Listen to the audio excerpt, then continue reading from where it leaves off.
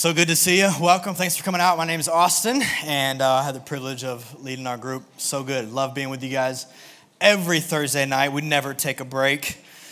Just so you know, I don't know if I should say this. I'm going to go ahead and do it. Thursday, in a few weeks, is Valentine's Day. And,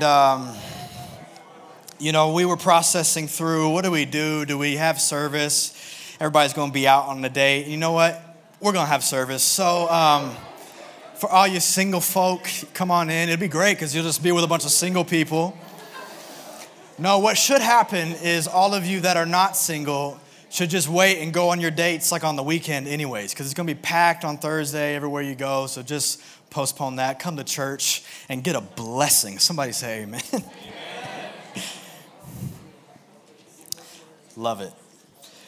Well, do you like who you're sitting next to? Somebody said no. That's awkward.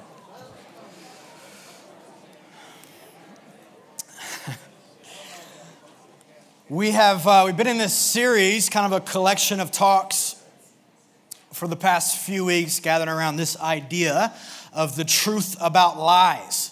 And so we've been talking about truth and lies and all the implications of that, and really talking a lot about our culture and the world that we live in and this war on truth that we're currently in. And I know, you guys probably see it in different ways and you're aware of it in different aspects of your life, but it's out there. And it's been refreshing to talk about it, and I hope that it's been helpful to you as we just kind of lay a foundation for the rest of the year. The most important thing that we can lay a foundation in is what is truth, and the truth of who God is, the truth of who He says that we are, and the truth about how life works, right? Reality, and what is the good life.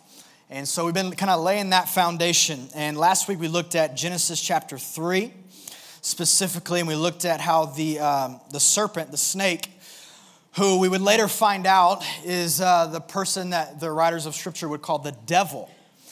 In that passage in Genesis chapter 3, the serpent, the devil, really kind of proposed these three questions to the woman in the story. Her name was Eve.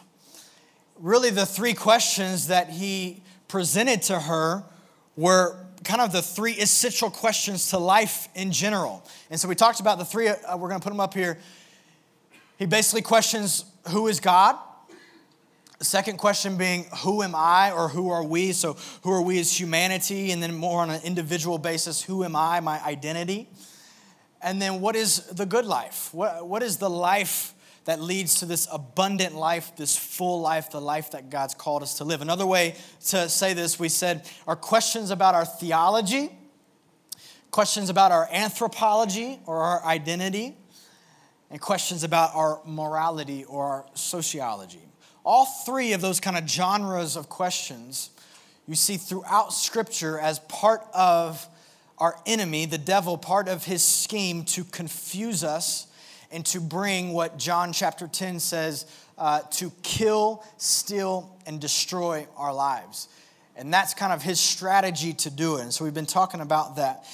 And these are the three categorical questions of life, and how you answer them matters a whole lot. And so I hope that you've kind of been feeling the weight of that. We talked last week, we live in a secular society that attempts to answer those questions in a negative way, right? And I get it. Like, it's just everyone's trying to figure out how life works. And so some people answer that with an atheistic view of who is God. Well, there is no God, right? That's their answer to that question. Or maybe some in a more agnostic view of, well, I don't know, he, she, it, whatever, however it was all formed, doesn't really matter to me. I'm just going to go about my business.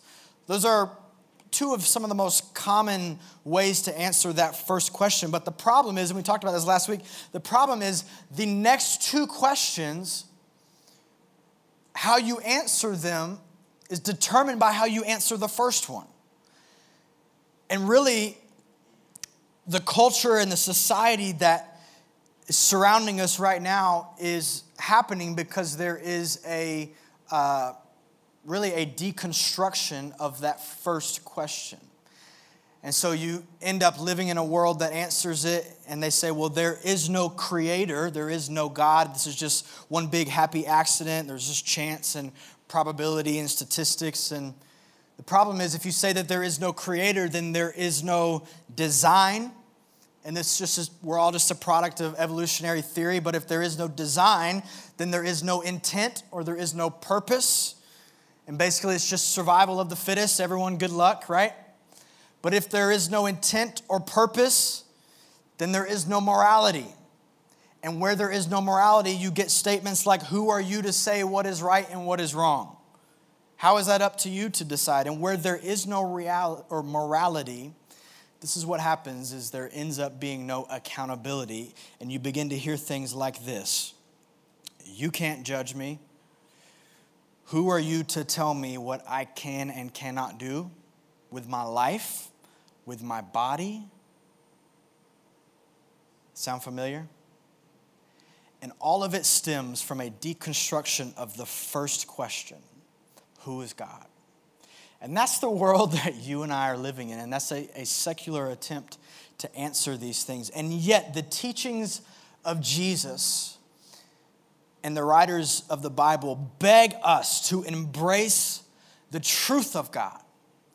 The truth about who he is, the truth about who he says that you are, and the truth about the life that he has designed for us to live that leads us to a full, abundant life, as John would say. And so we've been reading in John chapter 8 a lot the past 2 weeks. And so I want to just kind of recap and read one or two verses from there that'll set the tone for tonight. And just to be honest with you, I got a short little message tonight. Somebody say amen. So if you're tired, you're ready to get out of here, it's your night. I got a short little message. Just want to give you a few thoughts, and then hopefully it'll encourage you. John chapter 8, verse 31. We've been reading it throughout this series, so let me just read these two verses here. Verse 31, it says this. To the Jews who had believed him, Jesus said these words, if you hold to my teaching, you are really my disciples. Verse 32, one of the most kind of famous lines of Scripture. And then you will know the what? The truth. And the truth will set you free. It is a giant statement from Jesus, and the implications of it are huge. The first thought I want to give you tonight is this. I believe it transforms who we are and how we live. It's this. It's a long one. Maybe you want to take a picture. I don't know. It may take a while to write it down, so leave it on the screen for a while. It is by spirit and truth that we are transformed into the image of Jesus. It is by spirit and truth that we are transformed into the image of Jesus, and therefore we are set free to live in line with all that is good and beautiful in the world. It's by spirit and truth that we are transformed into the image of Jesus. I love Dr. Gordon Fee's definition of spirit. He says that it is God's empowering presence. Another kind of theological definition of spirit is the unembodied personal power. And so tonight, or really any night, when we say the Spirit of God, we are referring to the very presence and with it the power of God himself. That's what Spirit of God is. Very presence and with it his power. Now, when we say truth, we talked about this 2 weeks ago. When we say truth, really the best definition we have of truth is reality, or that which corresponds to reality. And reality, the best definition of reality that we have is what you bump up against when you're wrong, right? And so we talked about that in the first week, and so you can get online and get on our podcast and catch up with that. But spirit and truth, and we need both of them to be transformed. This is why Jesus came as a human and as a teacher. He came as a human to bring presence, and he came as a teacher to bring truth. Now, think of this from just a human experience, not spiritual, not supernatural, just the human experience itself. Think of a person sitting in a room with you. If you're just in a room with somebody, one of the most awkward situations of life, if you're in like a waiting room for a doctor's office or a waiting room at the mechanic place or something, you're just in this quiet room, right, with just one person. You're like, I don't know if I should talk to them. I don't know if, like, what do I do here? We just ignore each other. Don't look at them. Don't make eye contact, right? And you're just hoping the music doesn't start playing because then it gets even more awkward, right? But if you're sitting in a room with somebody that you don't know, it's a little bit creepy. Their presence really doesn't do anything to you except maybe creep you out a little bit. If you're sitting in a room with somebody that you do know, their presence perhaps is comforting. Perhaps if it's someone you know really well, just their presence alone brings like a peace to you. Just them being there with you is peaceful and it's comforting. But to be honest, it's really not life-changing. Presence is comforting, but it's really not life-changing. They're just there. On the flip side, truth without spirit or without presence is just cold and cruel, right? Think about this. No one has ever said, man, Wikipedia really changed my life. Like I have been transformed by Wikipedia, right? I've never heard anybody say that. Maybe you have. Because Wikipedia carries truth, but it doesn't carry presence with it. It doesn't carry, a spirit about it that leads you and guides you into the truth and how to respond to the truth. And so it takes spirit and truth combined. We need both of them, presence and truth. I'll give you two examples, and maybe you can think of your own, but two that I was thinking of. Think about, for those of you that have been a part of therapy or counseling, which I highly recommend. If you have a good therapist or a good counselor, you have someone that you sit in a room with, and then just their presence alone causes you to open up some of the deepest places of your soul. And just who they are, their comforting presence, you can trust them and you know that it's confidential. And just their presence, you're willing to unveil all these like the deepest, darkest secrets of your life and these holes that you hide from everybody. And now they're just completely open, you're completely vulnerable and honest, just simply their presence alone. And then a good counselor then does what? Doesn't just leave you with that, but then brings truth into it. And now those kind of deep places of your life that you have now opened up and exposed, now they fill truth with it. This is why I believe that counseling can be one of the most beneficial things that you could ever participate in, because those two things exist. On the flip side, this is why bad counseling can be extremely toxic. Think about you get in a room with somebody, maybe it's not even counseling, maybe it's a pastor, or maybe it's someone that you just trust. You get in a room with somebody and you begin to open up the deepest places of your life and your soul and expose all these things and this stuff from way back in your past and all this stuff. And you open that up, and then from that, they begin to not inject truth, but they inject lies. That can be one of the most toxic situations you could ever get yourself into. And it's really nice to have someone who will just listen to you when you can open up and just kind of be vulnerable and honest. I think that's a good thing. In fact, I was talking to someone earlier this week about the power of confession and just me getting things out. That's a very healthy thing. But true health comes from when you can do that and then you get truth deposited into you after that. That's where healing begins to come in. But if you open yourself up and then lies get put into you, it's like pouring alcohol on an open wound, and it is painful and toxic and is destructive to your life. Another example would be this. Think about, probably none of you are parents in here except for me. Good parenting. What is good parenting? Good parenting has a greater effect than pretty much anything else in our life. If you are brought up in the presence of a loving mother or father, hopefully both, you're brought up in the presence of them. And then on top of that, there's congruence with reality, and you are told truth about who you are, about who God is, and what the good life is. If those two things are combined, both presence and truth from a parent to a child, wow, how awesome is that? But bad parenting unfortunately, is the complete opposite. And maybe there's been absence of a parent in your life, whether it's from workaholism. Maybe they were actually in your life, but they felt absent because they were a workaholic and you never really got to know them very well because they just weren't around. The absence of a parent in that way, or maybe it's divorce, or maybe it's ministry, or maybe you never even knew who they were.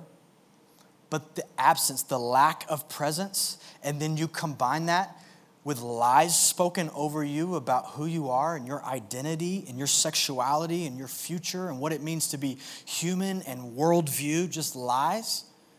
And now you have a lack of presence and a lack of truth. This is why parenting is so important and challenging.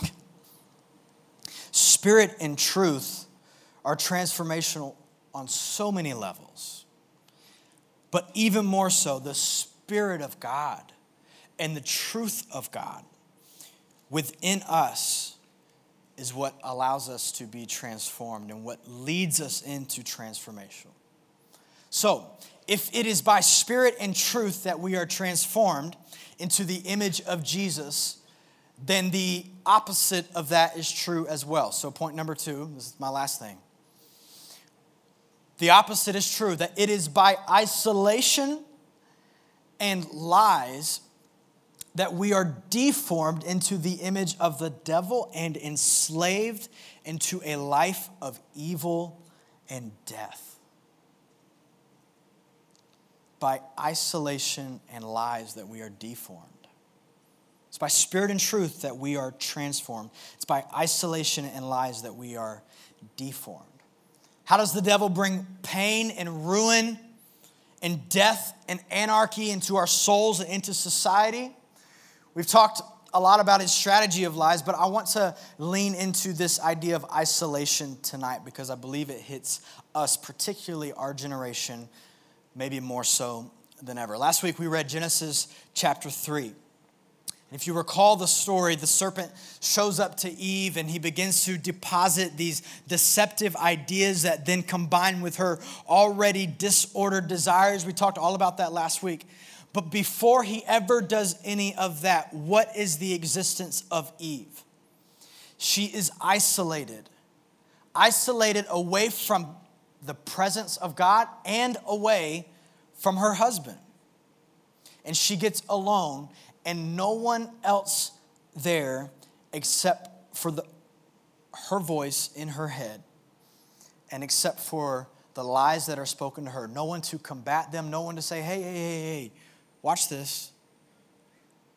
Just her and the lies that are spoken to her. And he plants these secular-esque doubts in her mind about who God is, about who she is, and about what the good life is. And this is why isolation, listen to me, this is why isolation is so dangerous for you and for me. When you are isolated, you are most vulnerable for attack. Can we say that together?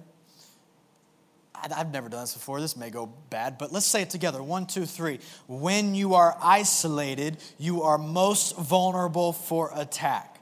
One more time, you ready? 1, 2, 3. When you are isolated, you are most vulnerable for attack. When you are isolated. So hear me out, young person. When you isolate yourself from both the presence of God and the activity of God and from the people of God, you are most vulnerable for attack. I want to stay on this isolation thing just for a little bit because I believe it's one of the biggest threats to our generation. Think about the culture that we live in. It's just truth. The culture that both you and I have been raised in, we're living in now, is a extreme, hyper, say this word with me, individualistic society. Hyper-individualistic, meaning this. We are obsessed with these things. It's just kind of who we are.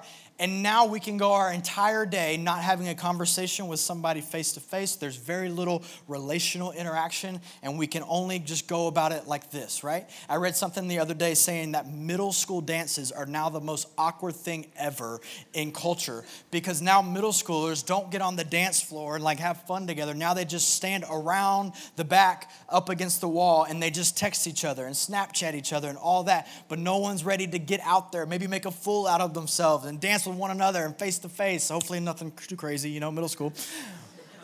But now we just sit on the outside. We're so hyper individualistic. It's just me and myself and I don't want to be exposed to anyone. I don't want to do life with anyone. Just hyper individual.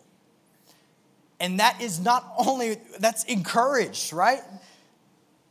That's encouraged, whether intentional or not intentional. That's the society we live in. Not only is it that, but it is anti-authoritarianism. Say that 10 times fast. Anti-authoritarianism. That's the culture that we live in. Meaning this, we don't want anyone above us telling us what to do. I'm surprised any of you came to church tonight because I would be the one up here talking to you.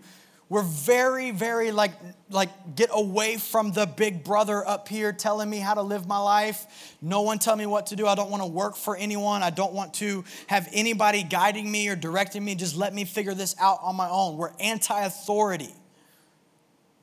And we reject authority.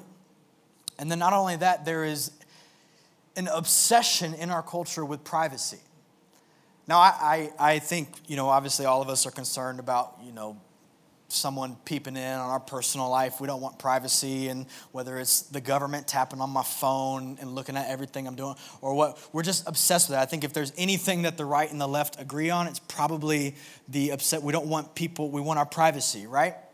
And I think all that is good, but I just wonder if it's part of the enemy's mantra to get us so secluded and isolated to say, I don't want anybody to know me. I don't want anybody to know what's going on. It's just part of what he wants is just me to be individual, no authority, by myself. Nobody gets access to me. And the more that he can get us isolated, the more that he can get to us through attacking us. I just wonder if that's part of his goal and that's part of his strategy for what he's trying to do. Because all those things that I just said lead us to isolation. They lead us to Christians without church, which is, by the way, not a biblical thing. To be a Christian without a church community is foolish. But we don't want anybody to know. We just want to be by ourselves. We don't want authority. I can be a Christian and serve God and love God, just me, myself, and I in my house. And we reject church. It leads us to secret sins that we don't want exposed. And this is why, this is not a pleasant thought. Think of the worst thing that you've ever done. Think of the things that have caused the most regret in your life, the most guilt in your life. I bet you every single one of them was done either when you were by yourself or when you were in the company of bad presence. You were either by yourself or in the company of bad presence. Like, when was the last time you did something that you really regret when you were just having coffee with your pastor at 10 a.m. in the morning? Probably not. You were probably either by yourself or in the company of bad presence. And that's why this is important, the importance of being in good presence. I cannot stress to you enough. And you don't need me coming up here and preaching to you like you're a little kid and saying things like, who you surround yourself with is so important, right? Show me your 5 best friends and I'll show you where you're at in 5 years. All those things are true and you know them. You don't need me to say that. But I'm telling you, this is the importance of good presence. Because we are transformed into the image of God by both presence and truth. And we are deformed by isolation and lies. His goal, the enemy's goal, the devil's goal, is to isolate you, to get you so disconnected from the presence and the power of God and the community of God's people. If he can get you disconnected from that, he's won a lot. And you may say, well, how am I isolated from the presence of God if he lives inside of me, right? When we become followers of Jesus, and the Spirit of God then indwells us and lives inside of us, how then am I isolated away from God's presence? Well, it's not that your access to him has changed. It's just that you have choked him out in such a way by limiting his activity in your life. Do I need to change something? Am I good? Okay. It's not that your access to him has changed. He's still there. Your access to him is there. But it's that you have choked him out because, one, maybe you don't see your need for him. And so we don't run to him anymore. We don't surrender to him because, to be honest, life is pretty good, so I'm good to go. Or maybe you're just like distracted in life. I think this is a key part. Think about, once again, how easy it is for the devil to cut us off, to isolate us from the awareness of God's presence and his truth simply by distracting us with all other things in life. It's pretty simple. If you're just real honest, if we just had a show of hands, don't do it. But how many of you, the first thing you did when you woke up this morning was look at your phone and look at social media? Probably a lot of us. I'm guilty as well. And think about already the battle that has been won because you are now isolated away from the presence of God. Not that that's the only thing that happens, but that's one thing. Distracted.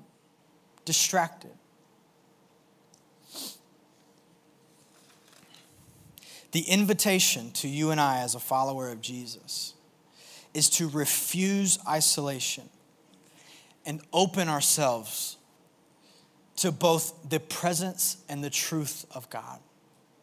To refuse isolation and open ourselves to both the presence and the truth of God. So how do you do that? We've talked about it a little bit already tonight. But to surrender to the Spirit of God. I just know for me, that's an everyday thing that I have to walk through. Surrender to the Spirit of God. To open up the deepest places of my soul and who I am and say, Holy Spirit, will you mend the broken things? Will you rise up in strength inside of me and weaken the flesh inside of me? And surrender to the Spirit of God. The second thing I would encourage you to do is to submerge yourself in the truth of God.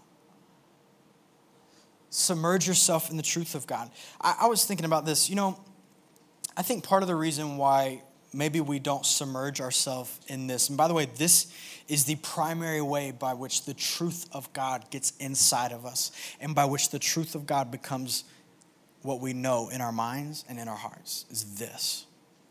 And I think probably, one of the main reasons why we don't get in it and we don't submerge ourselves in it the way that we should is because we have this idea of, well, I just don't understand it. And I don't know, I read a chapter and nothing stuck out to me. It didn't transform me. Can I just encourage you with something? Who cares? Like sometimes I don't think it's as much about, I read this chapter, or I read these few verses and here's what they taught me. I think sometimes it's just about getting it in you. Like just get this stuff in you. This is the truth of God, like God's word written for us. This is the truth of who he is. Just get it in you. Even if it means sometimes, and maybe, I don't know if this is the best thing to say, but even if it means sometimes just reading it and going, gosh, I didn't have a clue what that meant, and moving on and just go throughout your day. But you're getting the truth of God in you. And you never know when your mind may, and I think the Spirit of God will prompt you and say, remember what you read? And you had no clue what that meant? This is what it meant. And you may encounter a situation throughout your day and just go, I had no idea, but I'm reminded of that. Or maybe you have a conversation with a friend and you're like, I had no idea why I read this morning, but now it seems to be appropriate. Maybe it wasn't for me ever in the beginning. Maybe it was for you, and I'm supposed to give it to you. So don't let the fact that maybe you read this sometimes, you're like, I don't really know what that meant, deter you from reading. This is the truth of God. Submerge yourself in it. Some of you, you may have seen, I think it was 2 days ago, on my Instagram. It feels weird to do a shameless Instagram plug. Something that happened the other day with me and my family. I'll tell you the story. I was picking my son up from the school that he goes to, and so it was the afternoon. Sometimes my wife picks him up, sometimes I pick him up, but today it was my day, and I was actually leaving the gym, went to go get him, and as I got there, it was kind of this madhouse to find him, but I find his teacher, and she's like, oh, he just got hurt really bad. He's up at the front. Go see him. They're trying to bandage him up, all this kind of stuff. I'm like, what? Okay. So I run to the front to the teacher to find her, and she's like, okay, so here's what happened. He was falling up the stairs. I said, ma'am, chill for a moment. Where's my son? Can I just go see, where's he at? She's like, oh, yeah, he's back here. So I'm like, thank you. It wasn't mad or anything. So I go see him, and he had fallen running upstairs, and he had gashed his forehead open. Like it was a pretty deep wound. He had gashed it completely open. He had blood all in his hair, all down, like coming out of his nose. It was all in his jacket. He's a little 2-year-old boy, by the way. All over his jacket. And as soon as I walk in the room, he says, boo-boo. All right. Yeah, buddy, you got a boo-boo. Anyways, so we figure out what to do. The teachers are like, hey, we got him bandaged up and everything, but to be honest, it's pretty deep. We think you should probably take him to the hospital. So I'm like, yes, that's what I want to do tonight. Let's go. So get him ready, get him, in the car. We drive across the street to the little urgent care CHOA place. And as we get there, we then begin to go through the process. And the first thing they do is they put this numbing gel on his forehead. And they said this is going to, start to numb the area because we're going to have to give him stitches. And so obviously we don't want him to feel anything, but it's got to sit there for 30 minutes.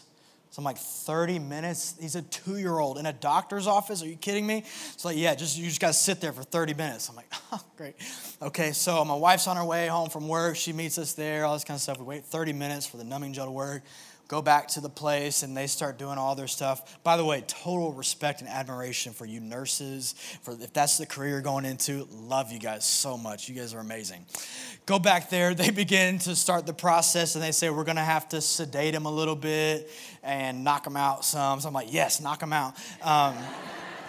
So they give him this stuff through his nose, and they sedate him, and it actually turns pretty funny. He starts like laughing for no reason, so they strap him down on this bed and like a straitjacket, which is I was really concerned about, but because he was sedated, they put him in this, and he just goes, night, night.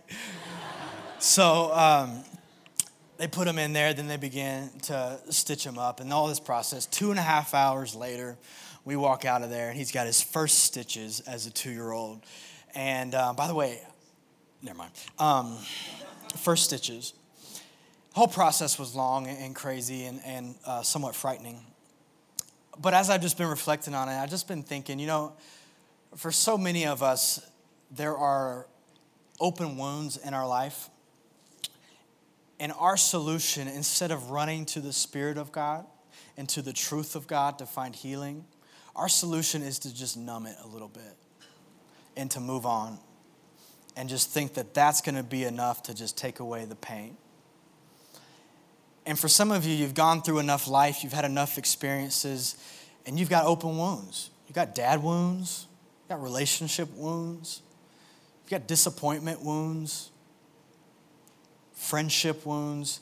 You've got all kind of wounds that are just like open and bleeding.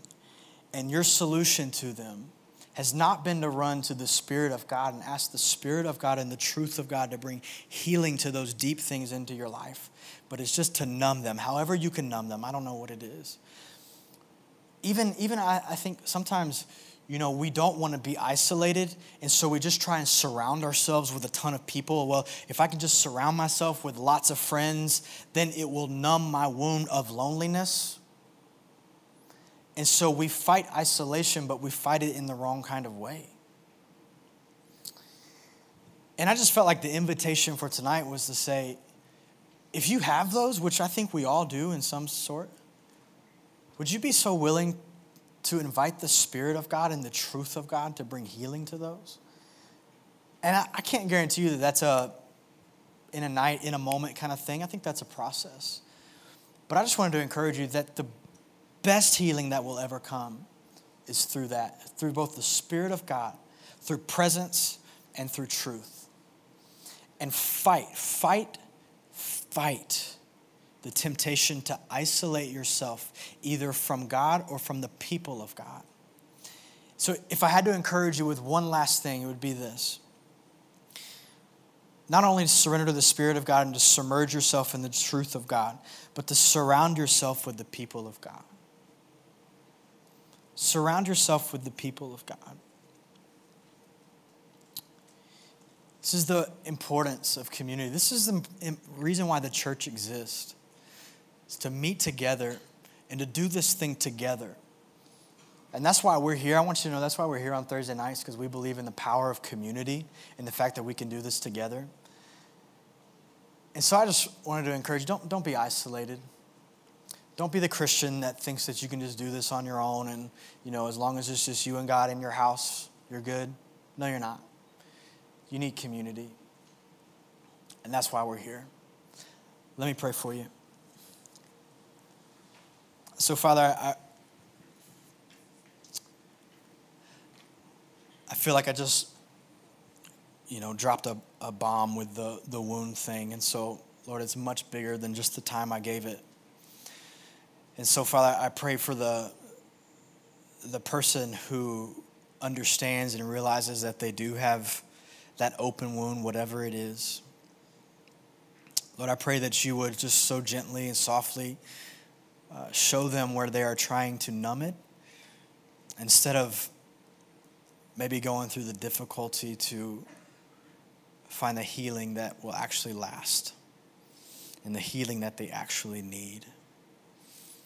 And so, Lord, whatever steps they need to take to move toward that, God, I pray that you would make it clear and that you would give them courage to do that. If it means that they find a group of people here at the church to surround themselves with, God, would you give them the courage to do that? Would you help us to be the kind of community that welcomes that? Lord, for some people in this room, they need to seek conversations about these open wounds, whether it's with a pastor or even with a counselor or a therapist. God, would you give them the courage to step out? These things are not easy. And God, I pray that you would stir something in us, a passion so deep to fight isolation and to lean into your Spirit, your presence, your truth, into the community that you've given us the opportunity to jump into. Lord, we love you. We thank you for who you are. In Jesus' name, amen.